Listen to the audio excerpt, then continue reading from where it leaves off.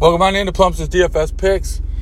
Today we're going to talk about the afternoon game one of a doubleheader between the Los Angeles Dodgers and the Chicago Cubs. I believe this is a 9-inning doubleheader. Why they picked this one to be 9 innings, I don't know. It seems like they've been mostly doing 7 innings for these, but I don't have an alert from DraftKings or ESPN or Yahoo or anything saying it's not, where the other game that's a doubleheader today does say it's a 7-inning game. So we're just going to roll thinking that it's a 9-inning game. It shouldn't affect us too much, but what I will say, the fact that it is a doubleheader, these managers are going to really want these pitchers in this first game to get as long as they can into the game to potentially save arms in the bullpen for the late game. They will get an extra roster spot, but these doubleheaders, man, you want the pitchers to go as long as they possibly can. So what we're going to do here is we're just going to go through each player position by position, or pay option as we always do, and see who we really like here. But the weather looks like it's going to be about 55 degrees in Chicago. Don't see too much wind as a factor here. But if I set something, you kind of got to watch with the weather in Chicago. If you see the winds blowing out, it could really, really give a boost to the hitters anytime that you watch a game in Wrigley. But it doesn't look like that's the case. So 55 degrees, not great hitting weather, but we're definitely going to have to get to some bats here anyway. All right, let's jump into it. A team like the Dodgers, right, when you got a right-handed pitcher like Kyle Hendricks on the mound, I love targeting the Dodgers against right-handed pitching, even without Cody Bellinger. So we're going to have to load up on Dodgers here. That's just the way it's going to be. And it's just like my Twins deal, where anytime the Twins are facing a lefty, you got to load up on the right-handed Twins bats. It's the same thing with the Dodgers, but vice versa. So let's look at it here. Clayton Kershaw, 11-4. He's been really good this year, 4-2 with a 2.1 ERA, 39 Ks. His K numbers are down from the past, but he's still getting the job done. He's been really solid lately.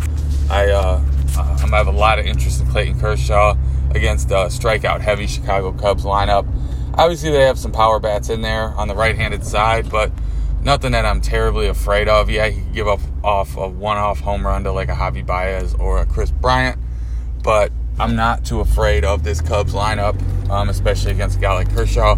So Kershaw is going to be a guy I get to a lot. He'll be a captain option for sure, which will make building a little tough because he is so expensive, and he's going to be very expensive in captain spot. So maybe people will try to just use him in utility, but I'm really going to captain him quite often here. I really like him against this lineup, the way the Cubs strike out, and then obviously if Dave Roberts, wants to save his bullpen for potentially game 2, you really gotta hope that Dave Roberts lets him go a decent amount of innings if he's rolling. You know what I mean? So Dave Roberts will usually pull a guy, if he gives up 2 hits in a row in the 4th. He don't like letting his guys go long, but in a doubleheader like this, this could be the perfect storm and situation of Kershaw getting a good opportunity to pitch deeper into a game than normal. So Kershaw is definitely in play for me. Mookie, here's another thing too, with it being a doubleheader. Lineups could be weird. He might split it up a little bit. Obviously, we're going to want obviously, going to play a lot of lefties here. So, I don't know. Could he sit a Mookie in a doubleheader? Potentially. But Mookie's such a good player. Right on right doesn't really bother him. He actually hits righties almost as good as he hits lefties. So, I'm not too worried about it. If he's in, he'll bat lead off, and we'll have to have a lot of interest in Mookie at 10-8. He's only batting .250 on the season, kind of underachieving for his normal production, but it's still early. I'm not too worried about that. Wilson Contreras, a power bat for them, left on right. Him, Bryant, and Rizzo, or him, Bryant, and Baez will all be in play. So I guess if you want to make a contrarian pay-up option against Kershaw, or want to do a contrarian stack of Cubs against Kershaw, Contreras will be in play here. I would assume he only plays one of the 2 games, and I'm guessing they would prefer him to play against the lefty. So if he plays, I'm guessing he'll only play in the first game. At 10-2, again, that'll be a contrarian pay-up option. Now, Justin Turner's next, 9-8. He's been killing the ball this season, batting .337, 21 ribbies, batting third usually. Again, same situation here. Turner's a little bit old in the tooth, long in the tooth, and yeah, he could sit in one of these 2 games, and maybe preferably against the against the righty and Kyle Hendricks. We'll see. I doubt he plays both games in the NL here with no DH, so we got to watch for lineup. But if he's in, he's definitely in play at 9-8. I'm not too worried about the platoon split.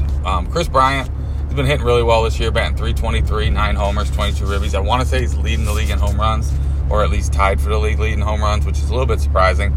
So he's probably my favorite pay-up Cub, even over Wilson Contreras and Javi Baez, just the way he's been swinging the bat. So, yeah, I'll have some interest in Chris Bryant because obviously you're going to want at least 1 Cub in your Dodgers stacks. So we get to a couple cheap Dodgers bats, you might be able to pay up for that, hoping for one home run or something off Kershaw, being Baez or Bryant or something. Kyle Hendricks is next. He's traditionally a pretty decent pitcher, but he's been terrible this season. He's only 1-3 with a 7 ERA. He's had one good start against Milwaukee, but again, Milwaukee is a very high strikeout team, nothing like the Dodgers lineup. I could see him basically just getting destroyed here by this Dodgers lineup.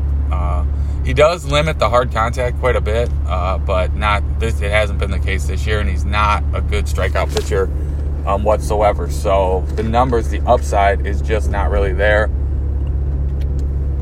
for Kyle Hendricks. For me, at 9,400, this will be a huge contrarian option. You could just be burning your money, or you could be trying to outsmart everybody. 20 entry max, might have to get to 1, maybe 2 of them. Maybe pair him up with Kershaw. Hope it's just a low scoring game, like a 2-1 deal, and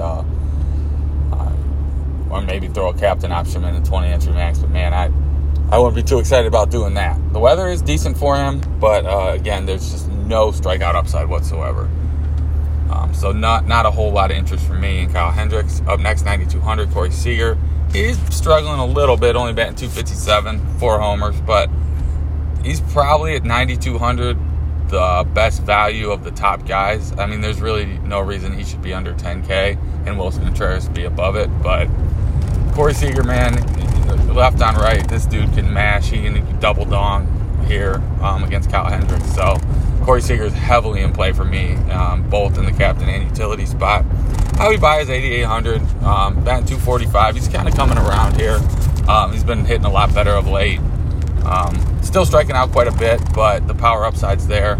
So him and Bryant, man, they're going to definitely be in play for me, depending on where I land at price. Obviously, Baez being a little cheaper might help, but he will bat lower in the order, I would assume, than Bryant does. So Bryant may get those couple more at-bats. And being the home team, they will get that bottom of the 9th at-bat opportunity if they are down. So we'll see. Willie Smith, he's obviously only going to catch one of the 2 games, but he's been hitting well lately, batting .243. Starting to heat up here as the weather warms up. So if he's in this first game, which we'll see, he's I would assume Barnes catches the other one, whichever one he doesn't catch. So whichever one catches here will be in play. Will Smith 8,200. That's a little expensive, but it will be a pay up to be contrarian option. Chris Taylor right on right. We'll see if he's in the lineup. He's been playing a lot for them lately. He's batting .274. He's even been batting in the 4-hole for them. So if Chris Taylor's batting in the 4-hole, I don't care if it's right on right. He's in play for me. Rizzo, 7,800, left on left. This guy is only batting .222 on the season, but just a traditional great hitter. He's been batting in the leadoff spot, 3rd, 2nd. He's been all over the place, but left on left, I doubt he leads off. It doesn't seem like David Ross has a true leadoff hitter in this lineup. So I don't know. Yeah. There'll be a little bit of interest just because the price is so low here. But left on left, it's nothing really you want to prioritize in my mind. Max Muncy's been walking like insane. He only has a .211 batting average, but a .787 OPS with only 3 home runs. So he's just been walking a ton. Obviously, the run upside and run upside's there if he does walk a few times to get on base. But I don't know, man. The power's gone and Muncy's bad. It worries me a little bit about him. Obviously, Bellinger's on the IL, or that would be a huge. Obviously, it wouldn't be 7,200 if he was on the IL. Wasn't on the IL, but yeah, I can't wait to see Bellinger get back and stack him up too. Nico Hoerner, since he's come up, he's literally just been raking 389. He's kind of been I think he's going to move into that leadoff role for the Cubs. So yeah, I like Nico Hoerner here at 6,800, even in a tough matchup. Matt Duffy, he's been batting in the middle of the lineup, batting 273, no homers, but the guy hits for some average, a little bit of stolen base upside, not terrible. So let's see if he's in a lineup, but 6,400 is not a terrible price tag. Jake Marisnick, he's been playing a little bit too, batting 261. He'll be a bottom of the order guy, but if you need a cheap option in an expensive Dodgers stack, 6,200 is not too bad for him. I would assume A.J. Pollock sits right on right. He usually doesn't play against righties too often, but if he's in the lineup, his price tag's way too cheap. Sheldon Neuse right on right, doubt he plays here unless they're in a pinch, but I almost guarantee he does not start. Jason Hayward, 5,600. I know it's left on left, but that's just a really cheap price tag for a guy like Jason Hayward. But he's only batting 193 on the season. Doesn't really bother me at that price tag.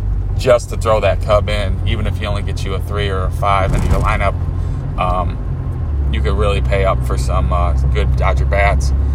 Gavin Lux, a lot of interest here. He's only batting 190, but I love the left-on-right platoon advantage. This is a top prospect in all of baseball, not just the Dodgers organization. So a lot of interest in him. Matt Beattie, a lot of interest in him, batting 357. He's almost becoming an everyday player for the Dodgers, right on left. David Bote, left on right, 4,800. He'll probably be batting in the 7-hole or so. A little bit of interest in him. Obviously, that could really open up some value for you, 4,800, and with some expensive Dodger stacks.